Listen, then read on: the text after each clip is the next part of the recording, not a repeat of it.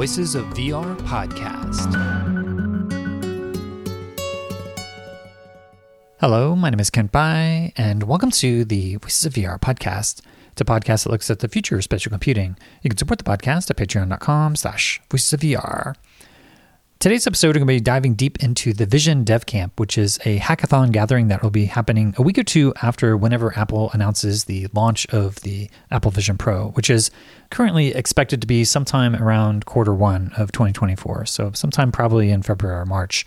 So VisionDevCamp will likely be sometime in March or April, and a lot of those details are yet to be determined. You can find more information at visiondevcamp.org, where they have a website. You can sign up and get on the email list to get more information whenever they launch, as well as join the Discord. But today I have the co-founders of the VisionDevCamp, Raven Zachary and Dom Segola, who also happen to be co-founders of the iPhone DevCamp all the way back in 2007, where they had for a number of years an annual gathering of all these iOS developers to push the latest innovations of what's possible with the new device. At that time, it was the iPhone and then the iPad. So they've had the iPhone DevCamp and iPad DevCamp and the iOS DevCamp, and now they're going to be starting the Vision DevCamp. So they're going to be having lots of owners of the Apple Vision Pro coming together somewhere in the Bay Area a week or two after the Apple launch, and basically have a hackathon from anywhere from 100 to their largest gathering that they've had in the past is around 600 people. So it kind of depends on how much interest they have to bring together the different development communities of iOS developers, the web developers, as well as React Native developers, and the XR developers. So it'll be a great opportunity to push the limits of what's possible on the Apple Vision Pro and create this whole hackathon environment where people are able to experiment and push forward what's even possible with the device. So we'll be giving a lot of the history of the iPhone DevCamp and what led to the founding of the Vision DevCamp, as well as some other impressions of the Apple Vision Pro on today's episode of the Voices of VR podcast. So this interview with Raven and Dom happened on Tuesday, November 28th, 2023. So with that, let's go ahead and dive right in. My name is Raven Zachary. I'm one of the founders of iPhone DevCamp and now Vision DevCamp, which we'll be talking about on the episode today. In my day job, I'm the chief operating officer of a company called AroundAR.com. We work on augmented reality experiences for live events. I'm Dom Segola, also co-founder of iPhone DevCamp and Vision DevCamp. As my day job, I'm co-founder of a company called Archipelago. We're a code provenance and software security startup, just going to market now.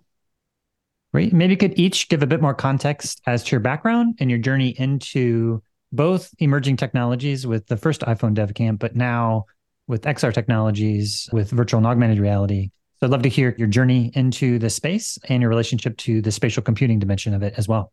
Yeah, sounds great.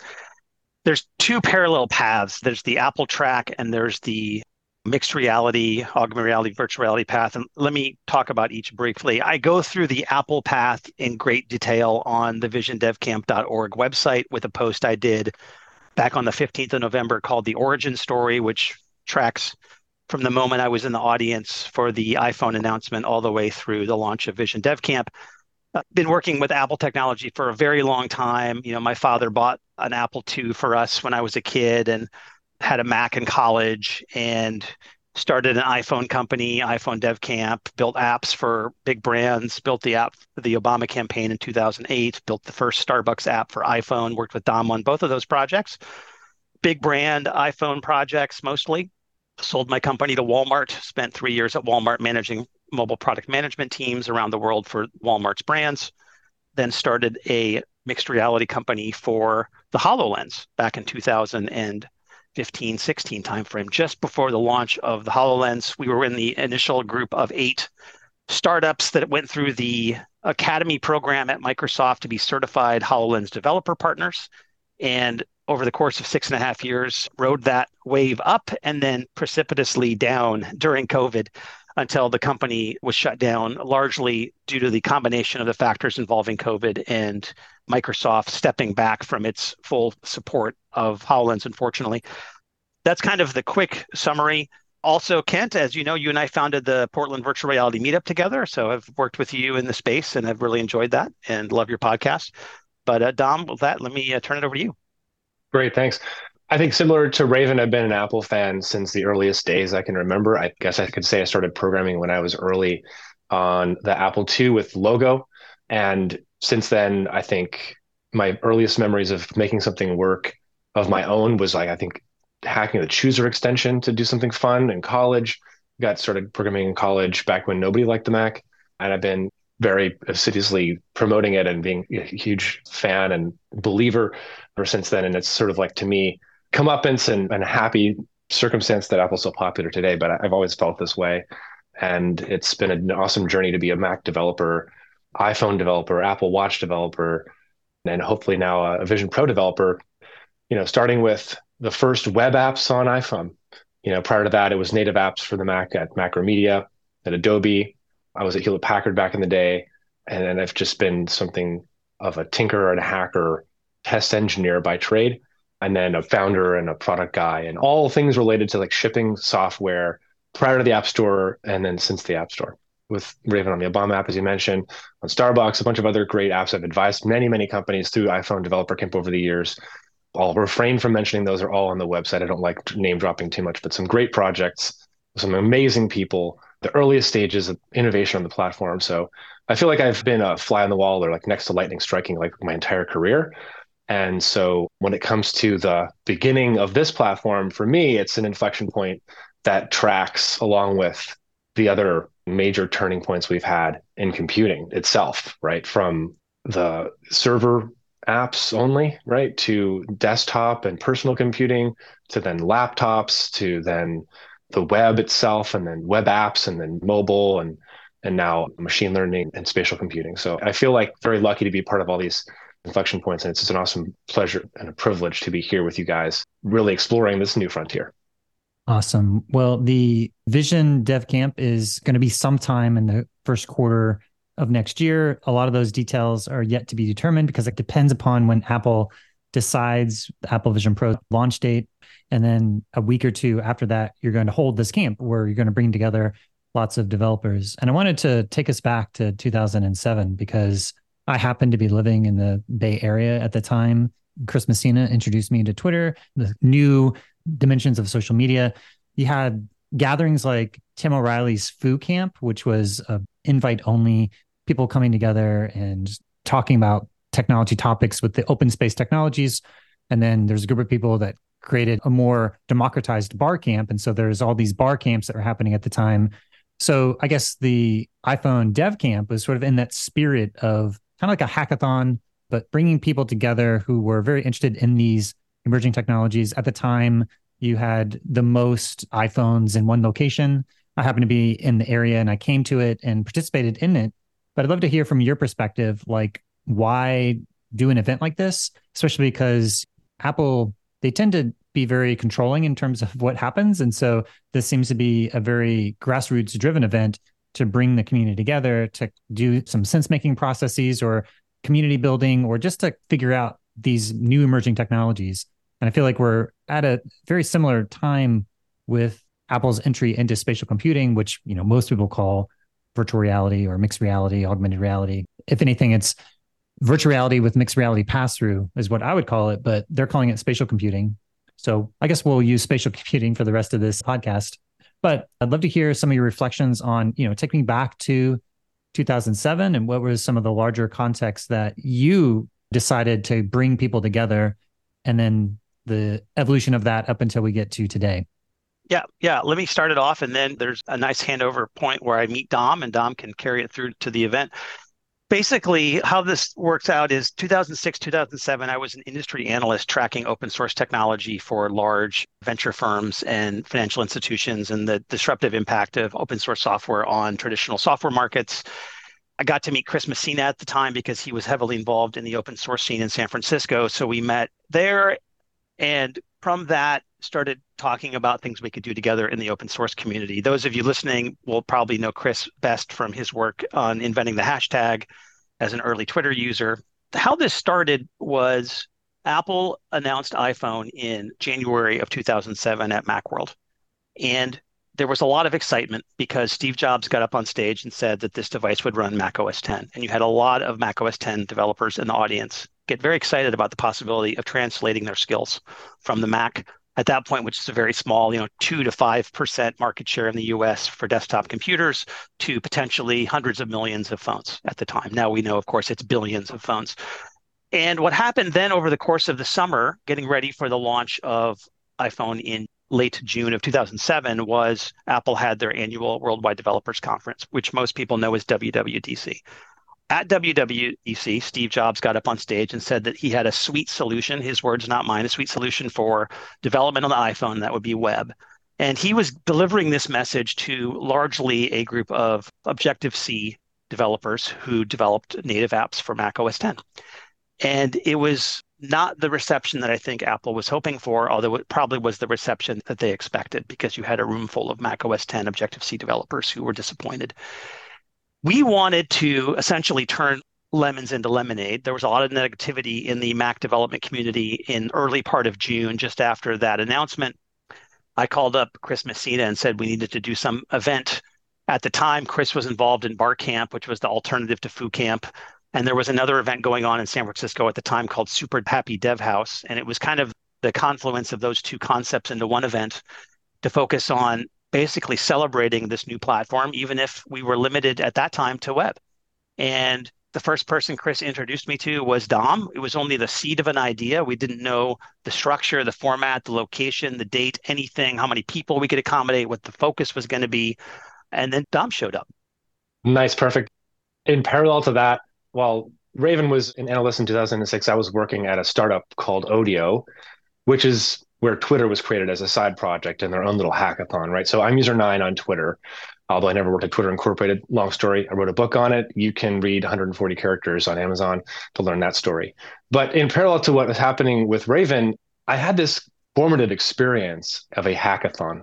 Before pivots were a thing, we pivoted the company. And a bunch of us went and created this little thing that no one knew what to do with called Twitter. And it was a web app, barely. It was more or less an SMS application, which became a web app. And really no one knew what it was any good for. It was a bunch of us nerds on there, self-organizing in the same way that we use Twitter to organize this organization called iPhone DevCamp. I literally learned about this from Chris in a tweet referencing Raven. And I, at the time was after that experience, I was working at Adobe back there after my experience at Macromedia, working in R&D on voice over IP, open source, really tuned into anything I could find out there at the pulse of the web. And Twitter was the pulse of the web at that point. And it just seemed natural that the folks who were creating Twitter got the golden egg, right? But I felt like I left that organization with the golden goose, which was this process, which was this hackathon thing. And so when Raven and Chris approached me, I thought, well, let's do this. Let's do this thing the way it should be done at scale with as many believers as we could find at Adobe Town Hall. Now, you'll have to remember at the time, no one knew what would be shipping on iPhone. And at the time, the big mobile application substrate was Flash and Flash Lite. And everyone at Adobe at the time believed that they were going to ship the Flash Lite extension on iPhone Safari, which no one could say for sure. But I managed to, through the grace of all that is good, book Town Hall independently without asking anyone for their approval.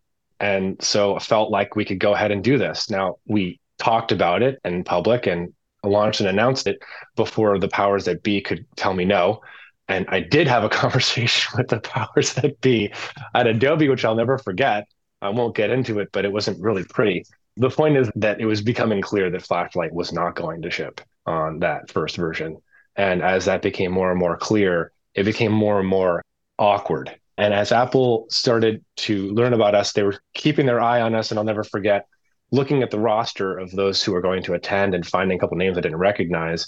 They were pseudonyms for people at Apple who were going under a different name, which is great. And actually, I saw some folks I recognized from my days at Macromedia, and I knew they weren't registered. So I figured those were my folks. And sure enough, those are the folks that ended up coming as non-representative representatives.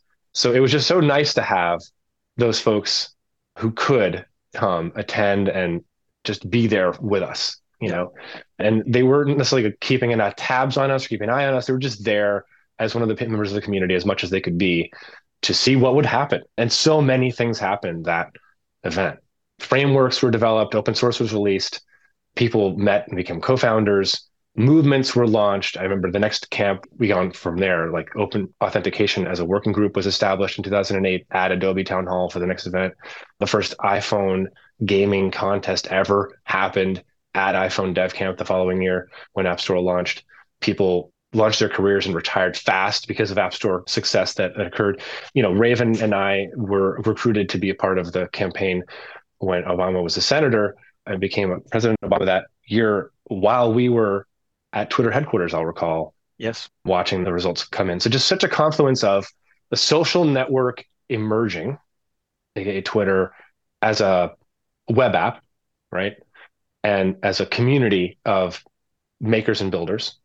This new platform of mobile web where you could create a new experience and take it with you anywhere. And then the promise of a native application framework. Folks who were pioneers on the Mac and pioneers in their fields being directed and driven towards the new platforms. And then just so much opportunity, just an insane amount of opportunity and a hockey stick of growth in terms of adoption of the tool, of the device. In parallel to today, it's a very different situation, but there are some analogs, right? We have now a reset in the social network field. Like Twitter is now bye-bye. And we have all these new things coming through. I get my news from Mastodon these days. And it feels like a bunch of nerds just back in the day as it did at Twitter. And we have the unknown of what'll come with this new platform or what it's good for. I don't think anyone really knew what iPhone would be good for. I don't think anyone really expected that it would be this incredible web application tool that it was. And so I guess the killer app for iVision Pro is yet to be seen. And so we're in such a similar space in some ways, and yet other ways, very different. I don't think everyone's like super excited about getting together for a conference these days with COVID still raging. But I would say that there are a couple of disadvantages, but I'd say in general, there are quite a few similar inflection points. It's a brand new thing. No one's really tried yet. I've been lucky enough to try it. We can talk about that later, but I find such parallels, right? And it's just so awesome that Raven came to me. We have this long-standing relationship and professional understanding and synergy because, I think we share the vision, shall we say. Yeah. Yeah. And there's two things I want to bring up before we move on to the next question. The first is, what is the structure of a dev camp? And the second is, what have we done with dev camps? And that's a two-part story. What is the structure of a dev camp? Basically, as we have created, you show up on a Friday, generally after work in the afternoon, you get to socialize, you meet with other team members, you pitch ideas on stage, we help you meet and build a team. And basically, you start working, you start coding, building the concept, getting ready. You know that on Sunday evening, you're going to get up on stage and you're going to demo whatever it is that your team is going to build. You've got most of Saturday, with the exception of maybe a kickoff Saturday morning where we go through kind of the rules of the event, the logistics, and generally a keynote speaker or two to work with your team on coding, designing, and working together. Sometimes teams form Friday, sometimes teams form Saturday, and sometimes teams arrive together with a concept already to work on. That's the basic focus. Sunday afternoon is demos, everyone goes home, pack it up, and we leave. In terms of the heritage of the event, 2007 with Dom at Adobe, that was the first event. We had, I think, 400, maybe 300 people at that event. And that focus was, of course, web dev. That was the only way to do development on the iPhone in 2007. In 2008, we had the launch of the native SDK. So we had a combination of web and native app development also at Adobe. That was the last event we ran at Adobe. 2009, we moved to Yahoo headquarters. That was our biggest event ever. The amount of hype and hysteria for the iPhone and the App Store in 2008 was palpable. It was a huge phenomenon in 2009. We had over 600 people attend. We also had BT, the electro artist, come and perform. Kind of tells you that's our peak event in terms of attendance and support. I think we had 30 sponsors. Great event. From there, we moved over to PayPal and eBay for a series of years. And I was involved in the event up and through 2012 and then stepped away due to other commitments. But Dom kept it going. Dom, you want to talk about after that? So yeah, sure, exactly. I think the other big inflection point was the iPad Dev Camp. Yes, at 2010. eBay. We had Larry Tesler speak. We had Oren Jacobs speak. We had, some luminaries. It was just an incredible event. And again, no one knew what app had become. So yeah, it was awesome to have the crew for that one. 2012 and then 2013, it was continuing to just look for gems and needles in the haystack in terms of great opportunities on this new platform of all kinds. So we had a more inclusive developer camp. It was an iOS developer camp. They eventually split the platform into iPad OS and iOS. And so we just kept the words iOS for a while. After that, I kept it going to be developer camp. And then it was essentially iPhone specific, but we included other types of development, especially because it had roots in the web. And we had different sponsors and hosts. Like, so one year we had it at the Computer History Museum. We had it at Google for a number of years, both here and in New York City. We just kept it going in any way we could to keep the community rolling. And I think for us, it was about inclusion, diversity, and empowerment. That was an alternative to the kind of competitive type hackathons that you've seen. Because if you think of the word hackathon, you might imagine people elbowing their way to the front, trying to win. And that wasn't always the spirit of developer camp. I mean, there's one other tradition that Raven neglected is Mac Hack. And this was this group of people out of Berkeley that kind of just would go and build something. And the winner was the least useful thing. Yeah. Like it was really, that was the winner. And so there were a bunch of early ideas at the developer camps that were so ridiculous that they were funny. And then we actually had a couple of categories that were dedicated to things that were not useful or funny. In the spirit of that, I took a couple of cues from other communities like Girls Who Code and Women Who Code and a bunch of other communities that I just was inspired by to create categories for women, for kids, for families, for moms and daughters, for dads and daughters, to highlight them and really diversify the community and include everyone we could, because it felt like there were fewer opportunities for those folks. And it was wonderful because at some point I did the numbers and realized that we'd achieved, I think, a 44% female attendance rate and like some in the double digit number of LGBTQ identifying folks. And at some point I retired the special categories because it was like almost every other person was a team that included women or led by women. So we didn't have to specialize anymore. It was truly a community of diversity. And that's been the signal this whole time. So the way we've had it the past couple of years is just everyone shows up and everyone self-organizes. I do a little bit of matchmaking, and it's just a lovely self-regulated community of inventors and builders and makers that are dedicated to each other's success. And the grand prize we've had for the past, I think, 7 years is the most helpful.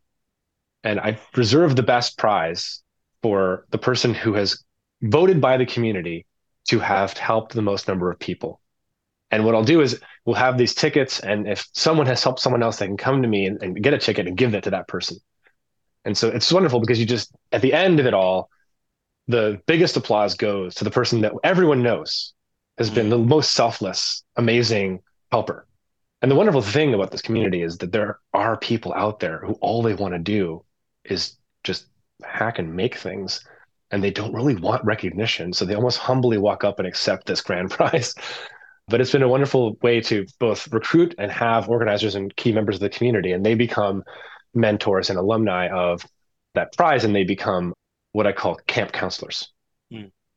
Yeah, one other thing, just to make it clear, and I should have said this at the beginning, was this is a not-for-profit event. Basically, Dom and I do this because we love working with development teams on doing work in new technologies. Where possible, we have sponsors directly pay for costs without even money going through our hands. We prefer that a sponsor just pick up a meal or buy our t-shirts or buy our signs. In the rare instance where there's any money left over at the end of the event, it rolls over to the next event. Dom and I never take money ourselves unless there's an expense that we have personally incurred to run the event. That's just an expense to charge against the cost to run the event. But, not for profit, it's very important to us. This is not a commercial conference. A cost will try to be as low as possible. We had the good fortune the first year we did this where there wasn't even an entry fee. It was free. I think follow-on years were $50 or $100. We try to keep the costs low because the money goes right to basically supplies and food. And we generally get a venue donated to us by a very generous sponsor who lets us come and use their facilities. Awesome. Well, this is going to be sometime in the spring, I guess Q1 or maybe Q2. We don't know, like probably March or April timeframe. And there's a number of events in San Francisco. There's the Game Developers Conference, and there's also South by Southwest that's happening in March that may be bumping up against this. So I guess once the final date is announced, when are you going to open up registration? Is it going to be after Apple announces the date?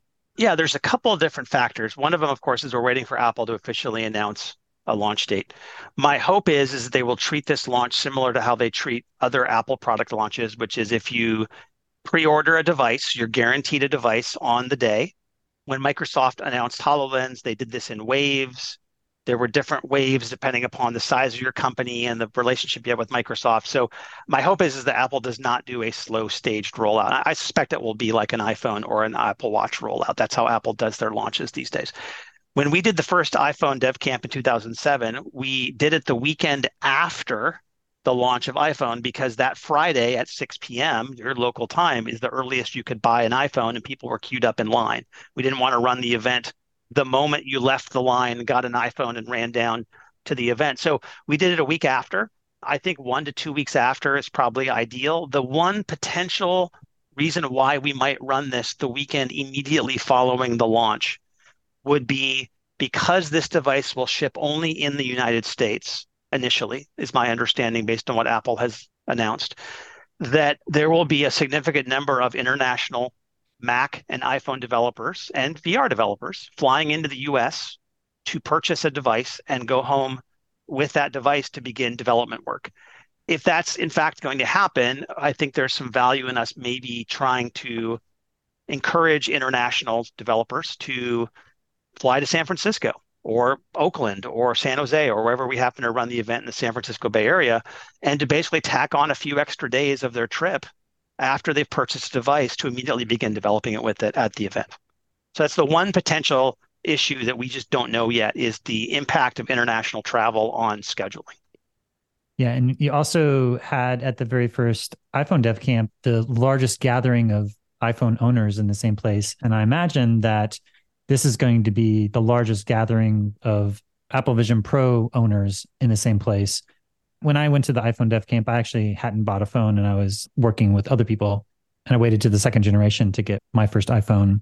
But I imagine because of the price point and maybe because of the scarcity of how accessible it is going to be even possible to get a hold of an Apple Vision Pro, there may be a selection of people who have access to the hardware and a bunch of people who have been playing around on the emulator, either with doing the native Vision OS development with Swift, with Unity Polyspatial, with web development stacks, with React Native has just launched today their pipeline to do React Native and have Apple Vision Pro apps created. So I imagine there's a lot of people that have already been tinkering around on the emulator, but there's nothing like having the opportunity to actually test out your software on the hardware.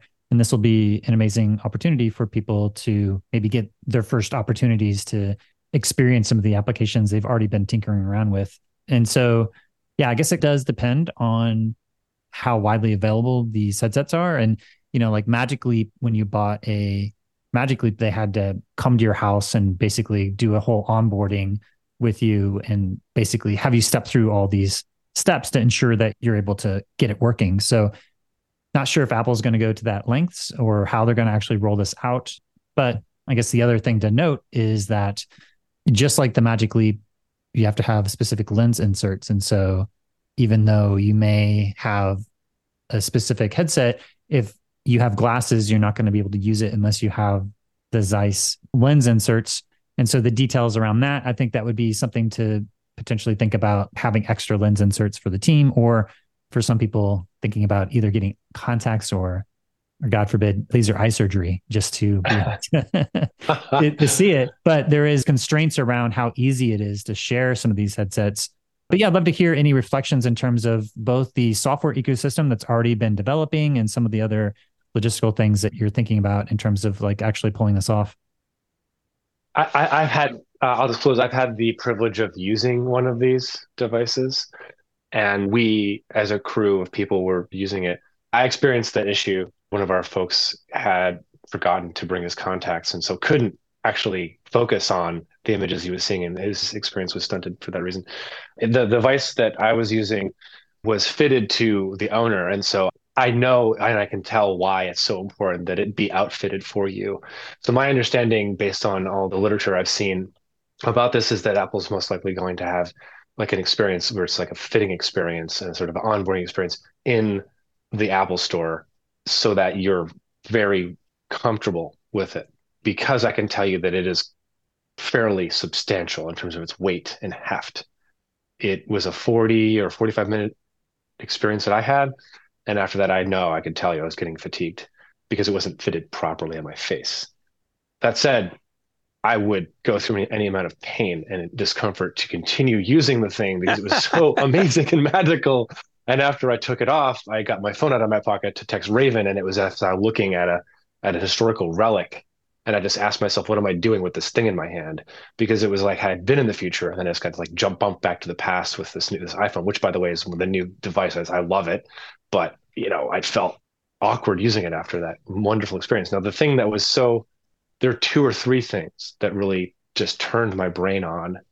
One of them was the interface where you use your fingers to double tap and you use your fingers to gesture and move, and you see yourself. The pass through is perfect. It is amazing.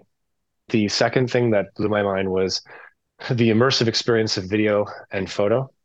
You can see your library in a different way. The panoramic photos you've been taking all these years that you kind of glance through when you're scrolling through your photos. Now it's where you will be spending your time because you turn your head and you're in that photo.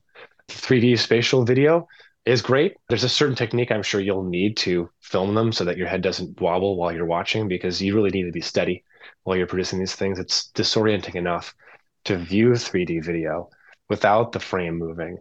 So you'll want to be very careful when you take these spatial videos as soon as Apple releases the technology on iPhone.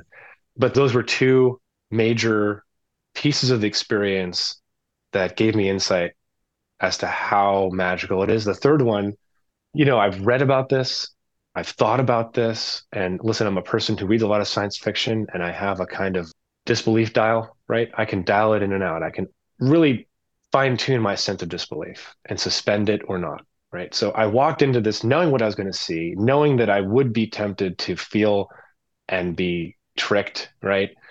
But the dinosaur coming at you, right? First, it's the butterfly that lands on your finger, and you're trained through the experience to feel and interact with the environment. So the butterfly lands on your finger and you're like, oh, that's nice. Then you get the chance to touch the dinosaur. Now, I knew what I was doing. I'm an adult. I knew what I was going to see. And still, when my hand reached out to pet the dinosaur's tame appearance, my hand and arm started to tingle in a way I can't describe other than synesthesia. It was such a strange phenomenon. And there was no other feedback except the visual experience and the sound happening through the device, that I just could imagine anyone else with less of a anticipation and less of the knowledge of how this is produced and less of the sort of veils of software engineering being pulled back would be overwhelmed by that and feel that sense of magical immersion that I felt, but to another degree. So I'm just looking forward to getting back into that mode. I want to really dial it in so that it's fully VR. What I had was you can actually dial the amount of virtual reality so that there's a pass through or not, and you can get the frame to show some of the realm around you. And so I had it halfway dialed. I could still see the room around me. But the wonderful immersive environments that they've created for you, I think those will become an entire experience of their own.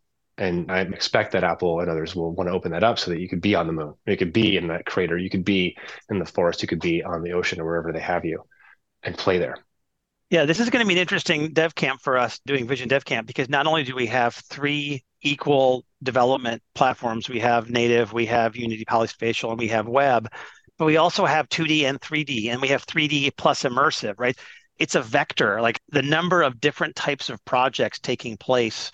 It's 9 to 12 different combinations, whereas in the past we'd have 1 or 2 or 3 combinations. I don't know where this is going to go. I mean, I think with any new medium, there's that desire to bring what the prior medium had into the new medium, and that's a short-term gain. And then generally the evolution and transition goes to something that's unique to that medium. So I think we'll see a lot of initial 2D iPad apps. I think we'll see a lot of Mac developers and iPhone and iPad developers port their existing apps for the workspace, the 2D workspace. And I think I will probably do a bit of 2D workspace, but ultimately I think we will probably move into a category that's different and more akin to what the XR development community has been experimenting with for the last 10 or so years. Yeah, I imagine that it'll be a lot of people's opportunity to actually get both their hands and heads into the headset for the first time. I was not invited to any of the Apple press events. I'd love to go if they do have any launch event or anything. I'd love to be there, but this event may actually be the first opportunity for me to actually see the Apple Vision Pro. And so there's this deeper question, which is how are you going to handle the amount of people that just want to see the technology? Yes. Great question. Dom and I have spoken a lot about this. The intent of this event is for developers to build and showcase apps. It is not to demo the Apple Vision Pro. We are not the best group of people in the world to create a demo experience for a new device. That's Apple, and Apple has Apple stores. The best place in the world to demo an Apple Vision Pro is to go to an Apple store when Apple announces that. And my suspicion is, as much as my fear is that our event may have to be a little bit more catered to the developer with a little bit more of us pre-vetting attendees, which we've never had to do in the past, is that Apple will have a clear path to demo. People will be satisfied with going through that path, and that we won't have to do as much pre-vetting on the attendee base. But Dom, I don't know if you have any thoughts to share on that topic. We've talked about it a lot.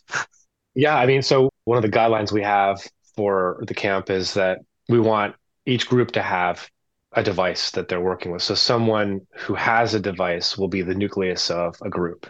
And so the device itself will be where you develop together, and then you show the pass-through video on the screen, and that's how you'll be demoing, right? I'm sure there'll be people who just only work on the SDK because that's what they have. But we're hoping that we'll have enough actual owners that those people who want to show the capability of it in the actual experience itself will be able to pair up. So I think that will be the way people sort of nucleate. And I will be bringing mine, right? And I'll be organizing. So there'll be at least one group that can use one to develop with during the weekend, most likely my family. But the thing is, we encourage people to cooperate and share for the purpose of actually building. So that I don't think there'll be a whole lot of time for folks to be playing with it and like showing it off and showing it around. And remember that when you show up at developer camp, it's like the starting gun fires, right? So you have roughly 36 hours from Friday evening to Sunday afternoon to get something done. And like, there's not really an incentive to just mess around. You get there, you find your team. Hopefully you find enough people to get the job done. You're going to need designers, developers. You're going to need storytellers. You're going to need maybe an artist. Probably you're going to need someone to present, right? And it's not always the same group of people. Like really the best groups are folks who have a great swath of talent, and finding those people is enough work the first night. So you're really kind of pitching yourself and your team and your idea. So we give them the forum. Everyone gets 30 seconds and they just say what they're going to do. And some people go up there and say, hey, here's what I can offer. I'm looking for a team. And that's wonderful because then we can just matchmake. And so a lot of matchmaking happens that first night. The second day, there's an opportunity to reach out. But by that point, you're pretty much already starting to work. In fact, a lot of people stay up all night Friday and just keep going to get an advantage.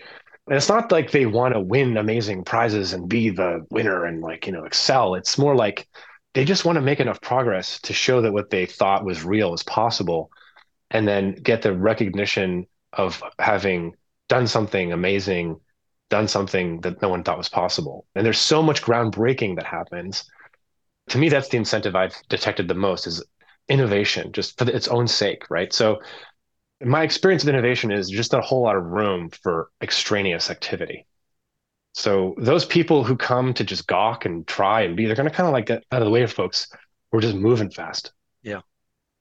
Yeah, I agree. And Ken, speaking of innovation, I mean, you were on one of those innovation teams. I mean, the team you worked on in 2007 created IUI, which was used for a considerably long period of time in the web development community for iPhone. I mean, IUI Kit, I still see web pages today that are running on IUI occasionally.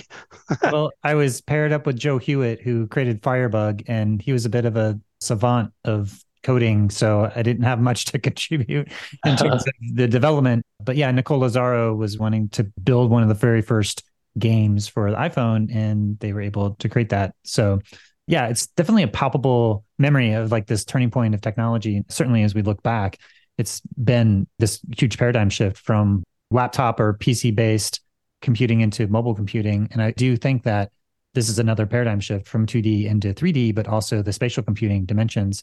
And, the Oculus Meta Quest has been out for 10 years now. in the developer's hands. So there's actually been entire ecosystem that has been tinkering around on this stuff. So it'll be a very interesting confluence between these XR developers who have a decade now worth of experience with the web developers who may be developing with Three.js has also been around for around a decade or so.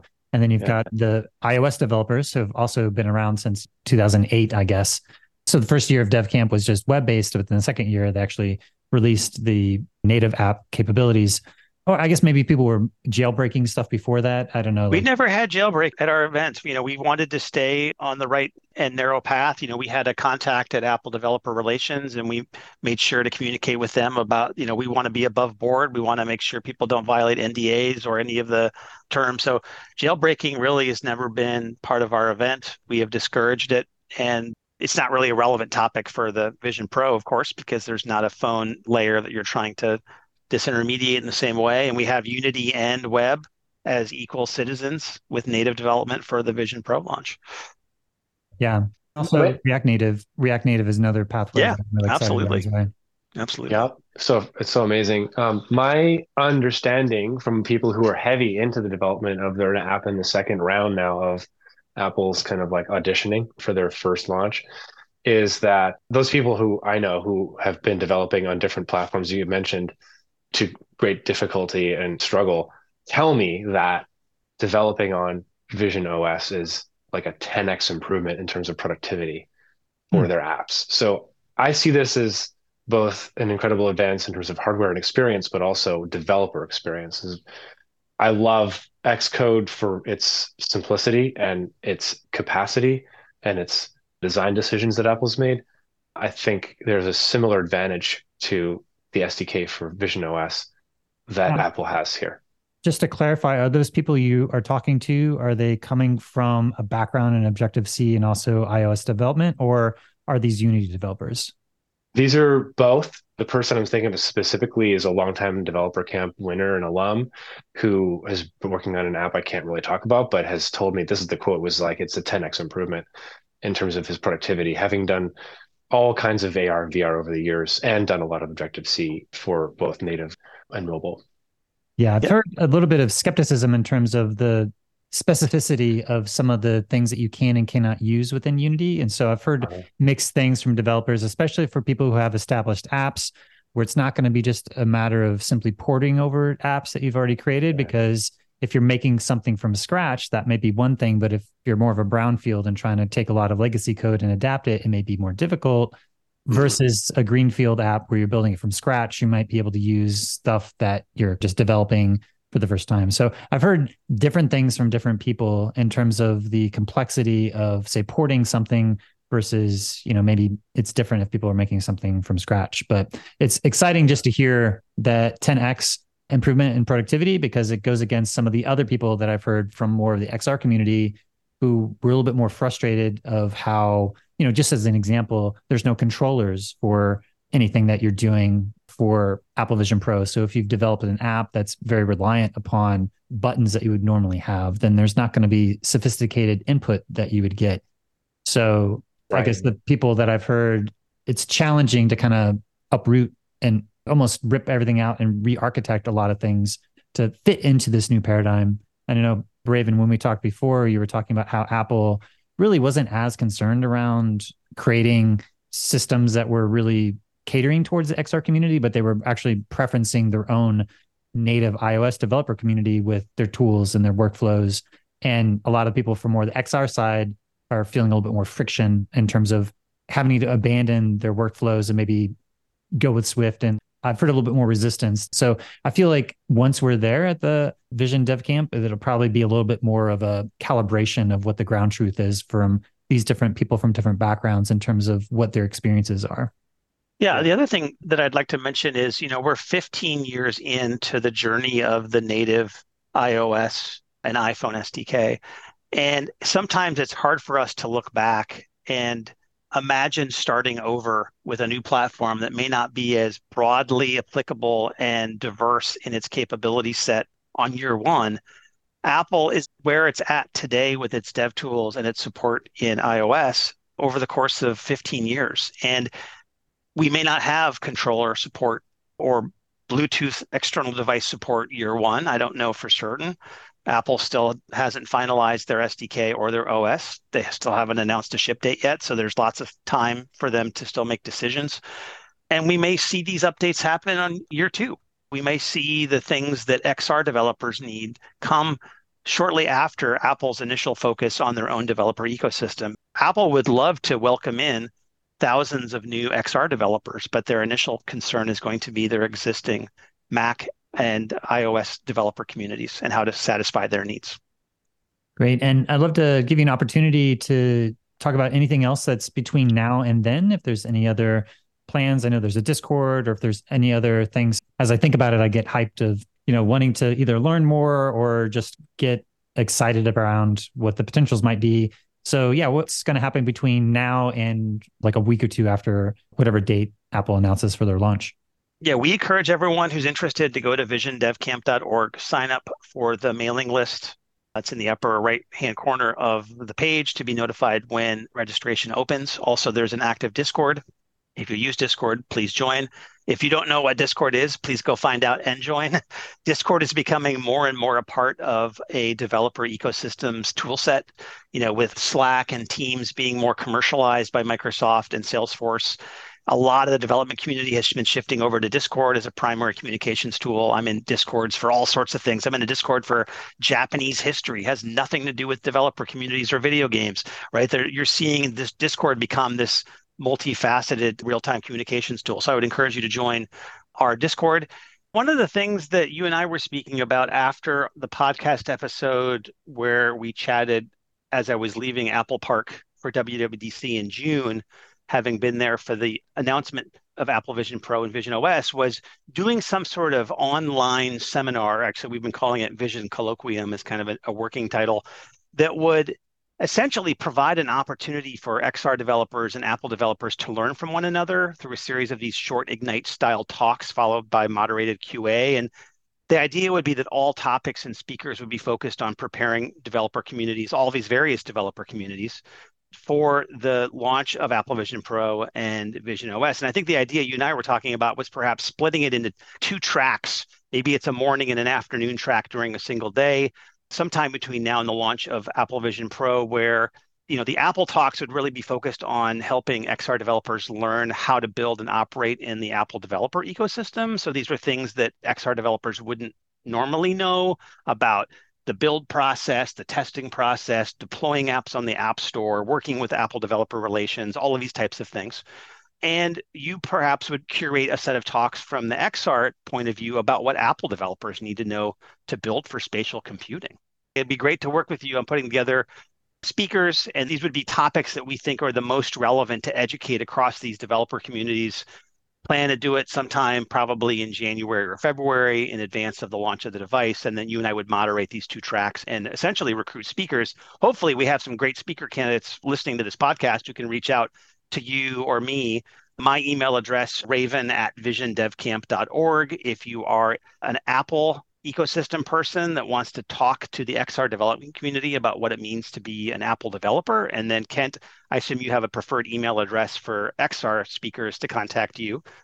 Yeah, it's just kent@kentby.com, but it gets flooded. I don't know if there's a good email. Yeah. Maybe reach out on LinkedIn.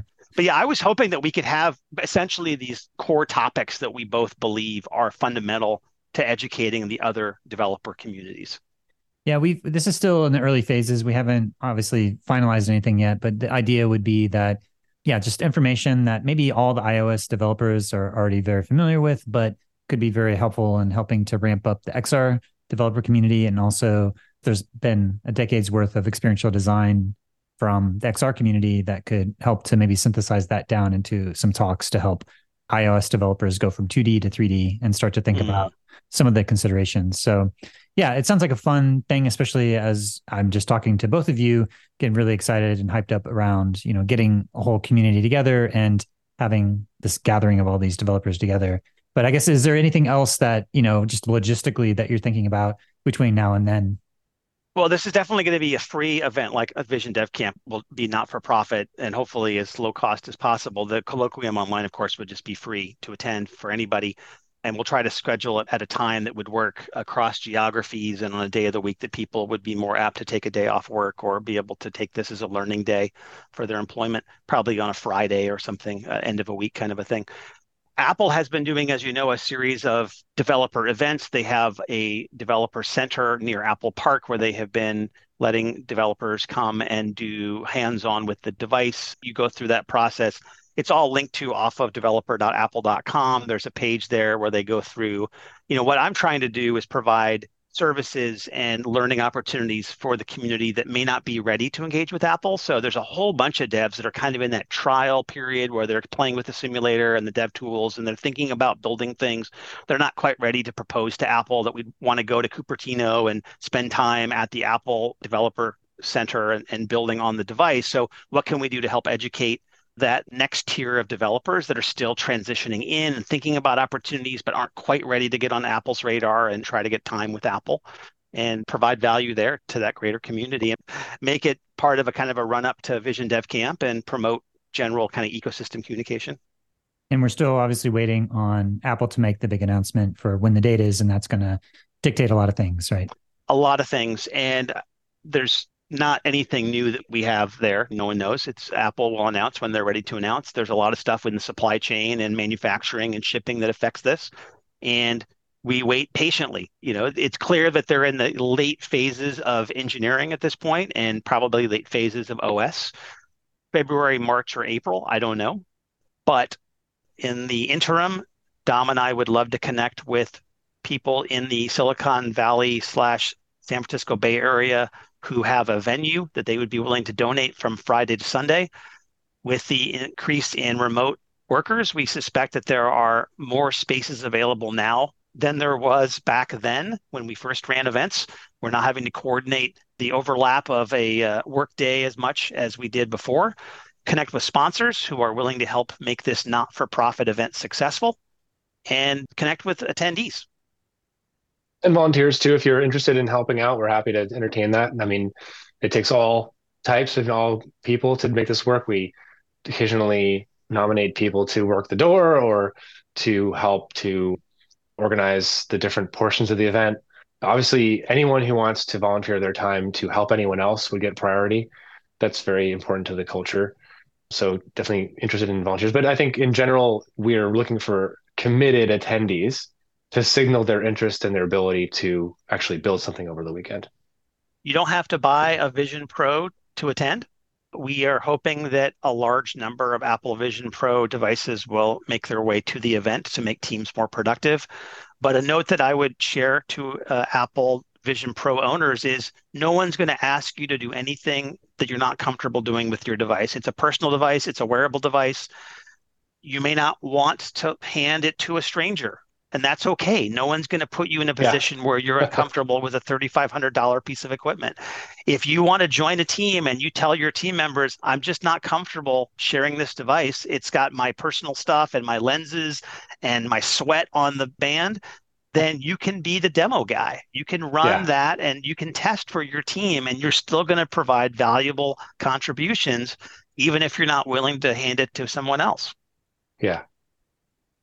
Yeah, I'm getting excited just to be there, and I still haven't decided whether or not I'd want to be on a team and develop something, or just go around and talk to everybody about what they're doing and give feedback and get to check everything out. It feels like a palpable turning point moment that I'd want to just be there and witness everything, especially if it's not conflicting with something like South by Southwest.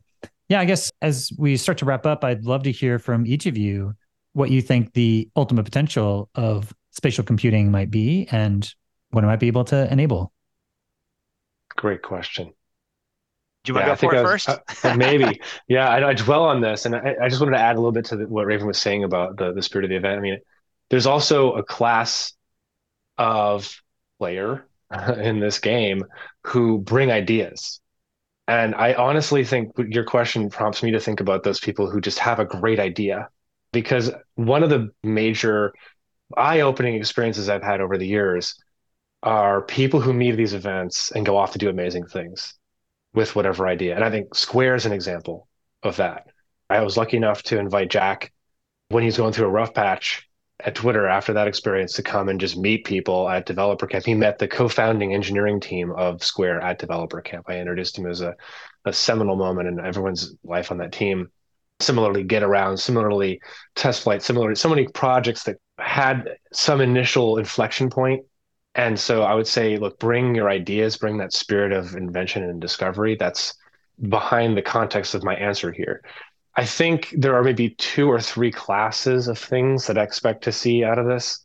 There were some that I thought would be great, like maybe exercise or, walking around the world with this thing on my face that I've now discounted because I don't see it being something that you're going to want to wear and move around very much, just a little bit too ponderous and maybe too fragile and definitely too expensive. And I also think it's a little bit awkward to be walking around in public with it, just as it is right now, maybe not later. But the 3 that I found after my experience using it persist are entertainment of all kinds, certainly viewing, definitely playing, most likely also immersing yourself in a world or an experience. That's one major thing. So I'm thinking of sports, I'm thinking of movies, I'm thinking of games. The second is re-experiencing your photos and your media that you've taken, especially panoramic, but also the videos you'll be taking on your iPhone as soon as they release the functionality. That cannot be understated. That's truly something that I didn't expect. And then the third thing is what I would call like this class of ergonomic experiences, because look, you now see people with their heads down looking at this thing on their hand, right? Like that's the typical pose for a person consuming media in a mobile way. Then there's this like laptop experience, right? Or you're at a desktop. Those are the 3 major ways. Or you're wearing your watch and you're glancing, or you're listening on your ears. This new mode is you're just sort of naturally posing in so many different new ways. You could be relaxing on the couch. You could be walking around. You could be leaning against something. There's no holding anything, right? And you're getting all this valuable information and you're interacting with it. So that new class of application and the new class of experience that comes with the ease of use of this, right? Whether it's your hands tapping, double tapping, or reaching to interact with something, or typing in midair, or whatever it is. I expect that there'll be types of apps and types of experiences that are unlocked because of that capability. And I want to see, when I encourage people at the camp to bring new ideas, I'm expecting that class of thing to be the eye-opening, mind-blowing class of idea. Because everything else you can just kind of imagine, oh, it's going to be this cool thing. I'm going to be in a video. I'm going to see my movie come to life. I'll be able to walk around inside, Avatar or whatever. But this new experience of casually, almost in a relaxed way, seeing your stuff everywhere. I think that'll be kind of very interesting, and I'm looking forward to that personally. Yeah, I think for me, it's a long-term commitment. So I think about the first device in Apple's spatial computing category, which is Apple Vision Pro, that's coming out in Q1 of next year, 2024. We don't know what the sales figures are going to be yet. We don't know what Apple's going to manufacture for. But when you look back at iPhone, the first iPhone in 2007, just over 6 million units sold. Last year, Apple sold 225 million iPhones. That's quite an increase in 15 years. So I would just say, think of this device as the beginning of a 15 to 20-year journey. Could far exceed that. But what I expect will happen is that Apple will take Vision OS and put it on a variety of form factors. This one clearly is a home office travel use case based on the videos that Apple has shown for promotion at WWDC in June. Mm-hmm. What we ultimately all want is a sunglasses-sized device that you can put on while you go for a walk or get on a bus or go to an event. We're not there yet. That could take 10 years. As someone who bet early on HoloLens and was way too early to the party, any estimate I would give you is going to be wrong because all of my estimates in the past have been too optimistic. So, if the industry is saying 5 years, let's assume it's 10. But Apple clearly wants to get to a size of a device that can meet those use cases that Dom has talked about. Fitness is big. Fitness will come on this device. Walking around and engaging with the world and other humans will be big, but we're not there yet. This is really a solo device for home office and travel that will hopefully provide you something more than just the combined value of a Mac, an iPhone, an iPad, and an Apple Watch together. This is something greater than that sum that's new.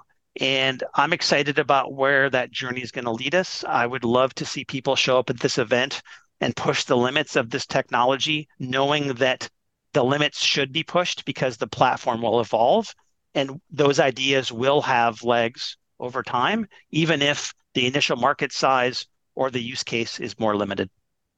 Word. Awesome. Is there anything else that's left unsaid that you'd like to say to the broader immersive community? This is a great opportunity for the XR development community to get familiar with the Apple development ecosystem. I see a lot of strong opportunities for partnering. It's a way for XR developers to understand how the Apple ecosystem works. I think there's a lot of misinformation out there in general about what it's like to be part of the Apple ecosystem. And this is a great way for the XR community and the web development community, again, to come in and understand this new ecosystem, become a member of this community, and for us all to work together is something great. Excellent. Yeah, I would only add that you're going to want to bring your skepticism and then kind of leave it at the door and have as open a mind as you can have when it comes to this. And even Raven's point about there being like long legs to this. I mean, I've read enough science fiction to know that, yeah, the fact of wearing something on your face, we're a long way from that being comfortable and being practical and ergonomic. But I would echo Raven and say, like, those who do attend, leave the awkwardness and that skepticism and that disbelief at the door and just imagine this future together and take what Apple's given us as the earliest indications of a path that we can all travel together and sort of just believe. Because look, those of us who believed in what the potential of the iPhone could be in 2007 are the ones who have seen all this amazing fruit and success that those who were busy imagining and busy committing themselves to that path had that early success and had that early opportunity. And the same opportunity exists today with this new platform. And every little criticism is totally valid, I'm sure. But you're going to want to bet on the future, as I've always done with Apple. So I'm a believer, and I want to be there with other folks who do. Yeah, and I would also add that this is an opportunity for XR developers to actually help educate the Apple developer community. The true pioneers in this space have been working on other devices for the last 10 or so years. And this is a great opportunity for those XR developers to share their learnings and to help educate the Apple development ecosystem on how to do spatial computing development and design. Yeah, and I remember this paradigm shift from going from the PC to mobile, this multi-touch paradigm shift in terms of new modes of human-computer interaction and all the ways that people were playing with that at the first iPhone DevCamp in 2007. And I definitely sense that there's already a paradigm shift from 2D to 3D in spatial computing that's been happening with XR devices that are already out there on the market. But from all accounts that I've heard, this combination of the eye tracking and the gesture controls and that just a level of polish that Apple waits a little bit for things to settle. And then when they do enter, they have a certain level of polish that I think is this big paradigm shifting moment that I'm excited to see where the independent developers take that, because it has been the independent developers that have been the source of innovation for so many different aspects in the XR community, as well as in the iOS community as well. Like you said, so many different frameworks and innovations that come out of these events. And so it feels like it's going to be a historic gathering, and I'm excited to hear when it's going to be and to make my plans to be there. And just wanted to thank both of you for carrying this torch of this type of grassroots community organizing to facilitate and empower the community to come together and to provide a context for this innovation to happen. And I'm really excited to see where it goes when you bring the most number of Apple Vision Pro devices into one place and all these developers and this interdisciplinary collaboration that is going to be happening there. So really excited to see it all unfold. And we don't know if there's going to be 100 or 1,000 people there. And so anybody who does have leads on different potential locations, then definitely follow up, because the capacity planning of this is still a lot to be decided. But if there's anyone listening to this who has some ideas for how to handle anywhere from 100 to 1,000 people, definitely follow up. And I'm definitely looking forward to coming out to the Vision Dev Camp. And again, Raven and Tom, thanks for taking the time to break down your journey and story and give us a little bit of a sneak peek as to what we can expect. Thank you. Brilliant. Thanks, Kent. Great to see you. Can't wait to see you again in person. So that was Raven Zachary and Dom Segola. They're the co-founders of the iPhone Dev Camp all the way back in 2007, as well as the Vision Dev Camp, which is currently slotted to happen sometime in February, March, or April of 2024. So have a number of different takeaways about this interview. Is that, first of all, well, it was just really fun to hear a little bit more about the history and the evolution of this event coming out of the food camp and then bar camp and the different hackathons that were happening in the context of 2007. Twitter ended up being a pretty significant part. I think that's how I actually heard about the iPhone Dev Camp. Happened to be in the area and went down to check it out. And it was just a really great gathering of all these folks who are on the bleeding edge of the latest emerging technologies. At that time, it was the mobile phone, which obviously has been a huge turning point in the history of computing. And I feel like XR is going to be a similar turning point that's already been happening for the last 10 years. So if you're a listener to this podcast, you're already very well immersed within the XR community. And it's a great opportunity to come together from the iOS developer community and the XR community and the web development community to all come together and to push what's possible with the Apple Vision Pro. I currently plan on being there. I don't know exactly when it's going to be. Hopefully it's not going to be conflicting with South by Southwest or other events that are happening there in April. But yeah, it should be really quite exciting to just be there to witness all the different developers coming forward and to see what kind of innovations that are happening. Like Raven has said in my previous interview that I did with him on the Voices of VR, that it seems like Apple's really focusing initially on their existing iOS developer community as best they can to translate all of the millions of apps that they already have in their iOS ecosystem to be compatible with the Apple Vision Pro. So that's a whole rich ecosystem of applications that are there and available. And then I think as time goes on, more and more things be added to the XR development community. As we were talking in this conversation, when the iPhone Dev Camp first happened in 2007, there wasn't even the capability to do native app development. You had to wait until 2008 before that SDK was even announced. And so perhaps similarly, in a little bit of a parallel, there isn't a lot of sophisticated input options to integrate Bluetooth devices or anything else for the Apple Vision Pro. So any XR experience that has a lot of sophisticated input is not going to be able to have that one-to-one translation of being ported. So it's going to have to require a whole reimagining of different user interfaces and the different types of applications that are going to be really well suited to fit onto the Apple Vision Pro. So lots of different innovations there that are going to happen. I'm sure there may be even some projects that come out of the Vision Dev Camp that are trying to push forward what's even possible with the types of input controls or the types of experiences that we have yet to see within the existing XR ecosystem. So like Revan said, sometime in maybe January, February, we may put together this Vision Colloquium to bring together both iOS developers and XR developers. If you are interested in helping to distill the knowledge of XR design and other insights to present it to folks who are just coming into XR development with iOS developers, then please do feel free to reach out at kent@kentby.com or connect on LinkedIn and send a DM there. So yeah, I'm certainly really excited to see where this all goes. And you can go to thevisiondevcamp.org to get more information. You can join the Discord there and get on the email list, and all the latest information will be there as well. And we're waiting to see when the actual date's going to be. And then from there, it'll be trying to find a venue. So again, if you do have a venue that you know of in the Bay Area, please do reach out to Raven at visiondevcamp.org. And yeah, hopefully they'll be able to find a spot that can have a flexible capacity planning to be somewhere between, I imagine, 200 to 300, maybe upwards of like 600 is the most I've ever had. I don't imagine that a hackathon would be bigger than that, but you never know. You're kind of bringing together different communities, and there's going to be quite a lot of excitement for people to start to prototype and experiment with what's even possible. It does sound like Apple is going to eventually potentially have the ability to go try out a demo. And like Raven said, it'll be much better for you to go through those channels than to try to come to this event to get your first demo. But if you are a developer from the XR community and are interested in helping to participate, then certainly this is an open invitation to come and have this interdisciplinary collaboration with all these other folks from both the web developers and iOS developers, and to bring forth a lot of the XR development knowledge that a lot of folks from this community, listeners of the Voices of VR, will certainly have a lot to contribute to develop different spatial computing applications. So that's all that I have for today. And I just wanted to thank you for listening to the Voices of VR podcast. And if you enjoyed the podcast, then please do spread the word, tell your friends, and consider becoming a member of the Patreon. This is a listener-supported podcast, and so I do rely upon donations from people like yourself in order to continue to bring you this coverage. So you can become a member and donate today at patreon.com/voicesofvr. Thanks for listening.